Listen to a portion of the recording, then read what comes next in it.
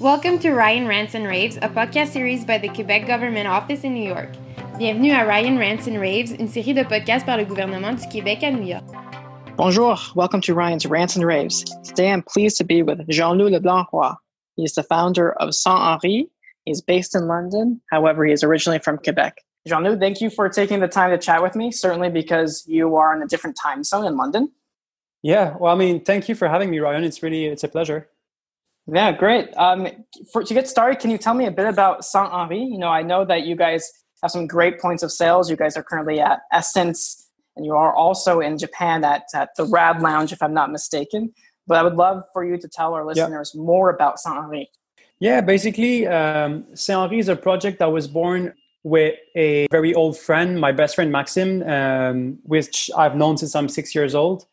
And we, since we know each other, we always had like many different random projects. And we thought because we were both interested in fashion when we became like kind of late teenagers. I moved to London to study fashion design, and Max moved to Paris to study fashion and luxury management.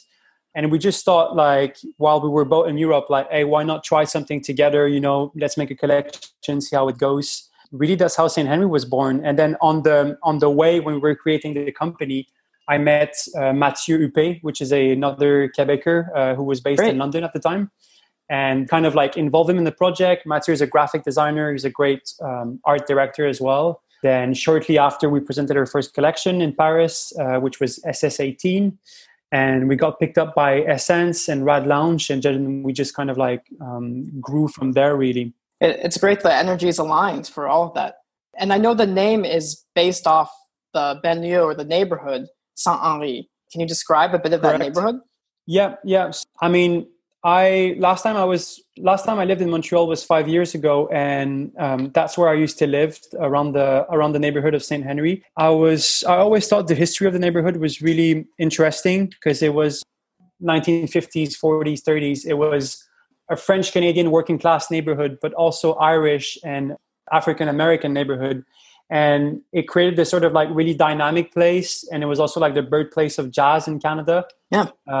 So I thought it was just like a really interesting energy that I tried to capture with the brand. And also like just really simply, I thought the word looked pretty good when it was printed. And I thought it was quite like a well-balanced word, just in terms of like graphic design. And it's also something that you can say in French, but it's also really easy to pronounce in English. So I thought there was a sort of like sexy international element to it as well. No, and I think, the neighborhood Saint-Henri or just Montréal in general, it speaks that it's a true melange of different cultures, of Anglophones, Francophones. And I think that is the beauty of Montreal to many people who have not had the pleasure of going there yet. Totally, yeah. But this leads me to your new collection, which I really like the fact that the desert is a main part of the ethos, just because everything's going on right now. And when you mentioned that's a clean slate to start anew. So how did that become your inspiration? I mean, basically, when I start a new collection for Saint Henri, I always start from a narrative that I invent. And that kind of like leads, if you want, my design process. And very often this narrative involves a sort of like community that I invent, which is very often like a sort of outcast community. And this time for my latest collection, I invented this fake research center, basically, or this like fictitious research center, which is called the Saint Henri United Research Center. Yep. And I just imagine it as being this sort of like weird, like super DIY sort of building, lost in the middle of the desert, and like New Mexico or something like that in North America. And yeah, I just imagine this collective of people just living there off the grid completely, doing these like strange sort of experiments in the realms of like spirituality, experimenting with chemicals, sort of like a twist on like the hippie movement really, but something for like 2020 basically. And also something that I noted that it involves science and the importance of science. And I like the acronym, the LSDA, the Love Science Department. I thought it's a little joke it's like a little reference to LSD, obviously. And I always try to incorporate a bit of humor in my collections. But to be honest, like these days, I'm really interested into the merging of like art, science, and politics. And I guess kind of like naturally, I went into that direction because it's just something I'm really genuinely interested in. And I think it's really, speaking about science, that's really tied to politics right now. Speaking about being sustainable, you also mentioned that you're withdrawing from the traditional fashion calendar. Yeah. What prompted you for that decision, and how is that going to change your operations?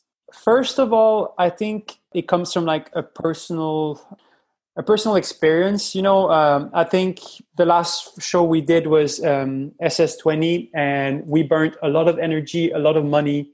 And, when you do a fashion show in London in mid-June, it's like a heat wave. Paris, it's heat wave plus 100. And you come back to London, you completely drain, close to burnout. And I just feel like in a sort of like context where we are now in the world, it's just a bit of a waste to do a fashion show. It's a waste of material, it's a waste of energy, it's a waste of money. And it's just not the most smart way to do business or to do fashion business, I think. So it's a great experience. Like, I'm not going to lie. It's beautiful and it gives you a sort of rush of energy, but I don't think it's something I want to do in the near future, for sure. Well, it's a huge project. I agree with you. And at the same time, with COVID, how are people going to go to fashion shows? Will they feel comfortable? And that's something we'll have to see. Yeah, I mean, I read something really interesting. What Burberry are going to do basically for their next fashion show. And they're one of the first big fashion houses that kind of like reveal their plans for their next runway. And they're going to do it outdoors. So they're going to do it, I think they're going to do it on sort of like next to a cliff on the seaside of England somewhere, which I thought was quite a good idea. I mean, it's going to be extremely polluting anyway, because to travel all these people there, but still I thought it was quite like the least worst option. Let's put it like that.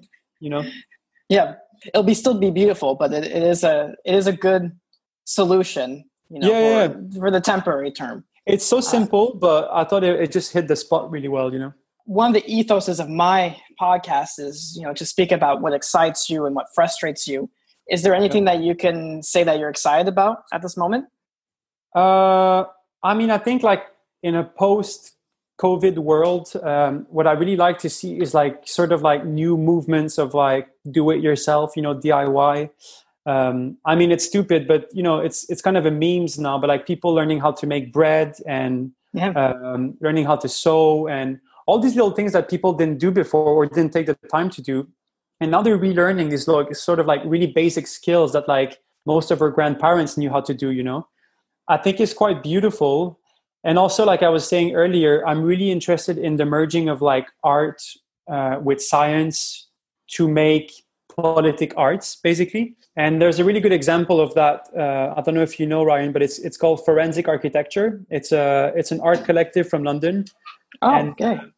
They basically, what they do, they use like architecture techniques to investigate war crimes or just crimes in general. And they get to, I mean, everything is done in like this kind of like beautiful art direction aesthetic, but they come to very interesting conclusions, which very often defies the sort of like mainstream consensus on some issues. So yeah, I think it's to me, that's the, I mean, I'm not an art expert, but I see the art going that direction more and more.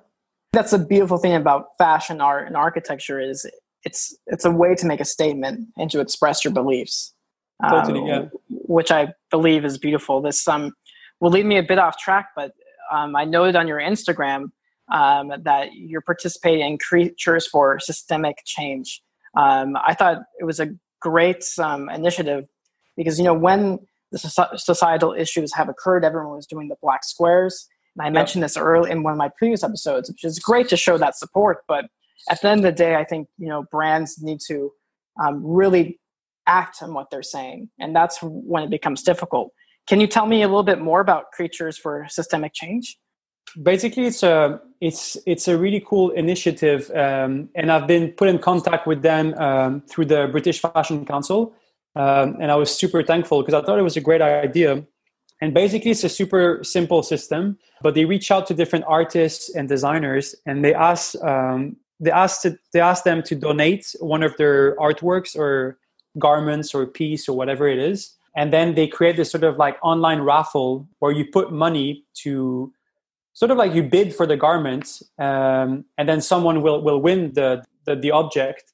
But all the money that is accumulated will be given back to organizations that amplify Black trans community voice, basically, or empowers them. So I just thought it was a beautiful gesture, and I thought it was. No, it's perfect because right now is in New York City it is Pride Month. Put light on and support those communities that have been a strong voice, especially for the LGBTQ community as well. To come back, is there anything that frustrates you? Because I know you mentioned what you're excited about, but is there anything that irks or frustrates you at this moment? There's many things on the daily, that frustrates me. But the main thing really is just money being held by very few people. Most of the money in the world being held by very few people. It's something, though, that hopefully within arts can be expressed further. Totally. And also, like, what I find annoying the most is that these people are kind of very slow to understand the importance of our planet and to understand that, like, we form a sort of like whole with nature and the planet. And so it's it's a very slippery slope. But that's one of the one things I like about your new collection is because you're putting reference to that, how to be in the desert, that's nature, and then how to incorporate science. Which is something, if you believe in science, then you can see the changes of global warming that's happening and how we need to reduce, our pollution. Yeah, and also it's about science, but it's also about spirituality, and it's kind of like reconnecting with the planet, which, like, for most of us who live in big cities are completely disconnected. I think that creates traumas. So that's a bit of the idea of like going back to like Mother's Earth. And in cities now, you're even more disconnected from nature, given the fact, I don't know how London is, but in New York, we're just starting to get back to some sort of a new normal, going out to restaurants. But if you were inside the whole time, there's no way you could actually even appreciate nature around you. And you're probably too afraid to go upstate to explore the forests around us. Yeah. I mean, I've been one of the like extremely lucky ones during lockdown in London, where I was really close to a big park, which is called the Hackney Marshes. And it's basically a whole sort of like forest and like swamp. And I went there every day during lockdown for at least 10 minutes a day, sometimes like up to like a few hours. And that really kind of like helped me to negotiate with the lockdown and social distancing. So yeah, it was kind of like a big reconnection moment, weirdly, with nature during the lockdown. Well, I imagine it helps you keep your sanity, just because it allowed you to get out and breathe fresh air and recollect. Yeah, exactly. I also want to touch base on your other collection called Dog Speed. Can you share a little bit more about Dog Speed? Yeah, sure. So Dog Speed, to compare it with St. Henry, I think St. Henry, you could describe it as sort of like classic fashion, because it's kind of like based off of a dream. It's a bit like a fantasy world. But Dog Speed in Opposition is really anchored in reality. And this reality is like the reality of where I grew up, which is kind of like rural Southeast Quebec, right on the border of Vermont. And it's sort of like a Quebec twist. I mean, this part of Quebec is sort of like a Quebec twist on like the Appalachian culture. So very kind of like isolated people, outcast people, people driving like 100 kilometers per hour with their pickup truck and their cowboy hat on these like little countryside roads. So yeah, it's kind of really taking this sort of like countryside aesthetic, but with like a woke angle. So like, incorporating the love of nature, the love of animals, with a bit of like a psychedelic magic mushroom sort of vibe as well. So that's really Dog Speed. It's really fun. It's kind of like a really simple project, sort of like a holiday for me almost, when I'm working on Dog Speed. It's just about having fun, really. Well, it's a good refresher. And as you mentioned, I think it's a good way of mentioning Quebec that a lot of people don't know exists. Quebec, has the Appalachian Mountains and has a lot of nature that's beautiful, that's worth recognizing. That many people in America, they could just take a short drive or take a quick flight. They can experience it. Totally, yeah. Something that I want to close on is, do you have any advice for any other young brands? Because it's very difficult to navigate as a young brand to start. Especially many young brands, target to work with places like Essence. So what advice do you have to them, or to retailers for that matter, who you partner with? So say advice to young designers, right? Yep. I would say and it's quite cheesy and like a cliche, but it's about finding your own voice. And that I feel like it doesn't come in one day or even 1 year. I think it's about a lot of trial and error, and about really sitting down and going inside you and really looking at what interests you genuinely. And yeah, it's about being authentic and finding your own signature, really. I think the rest will come. Obviously, a lot of hard work, a bit of timing and luck, and hopefully the rest should follow, really. 100% dead on.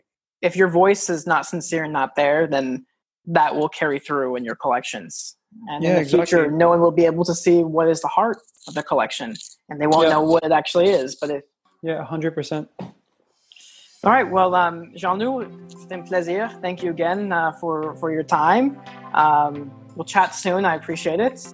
Merci à toi, Ryan. C'est rien. Merci d'avoir écouté Ryan's Rants and Raves. Suivez-nous sur Instagram @Ryan's Rants and Raves. Thank you for listening to Ryan's Rants and Raves. Follow us on Instagram @Ryan's Rants and Raves. À très bientôt.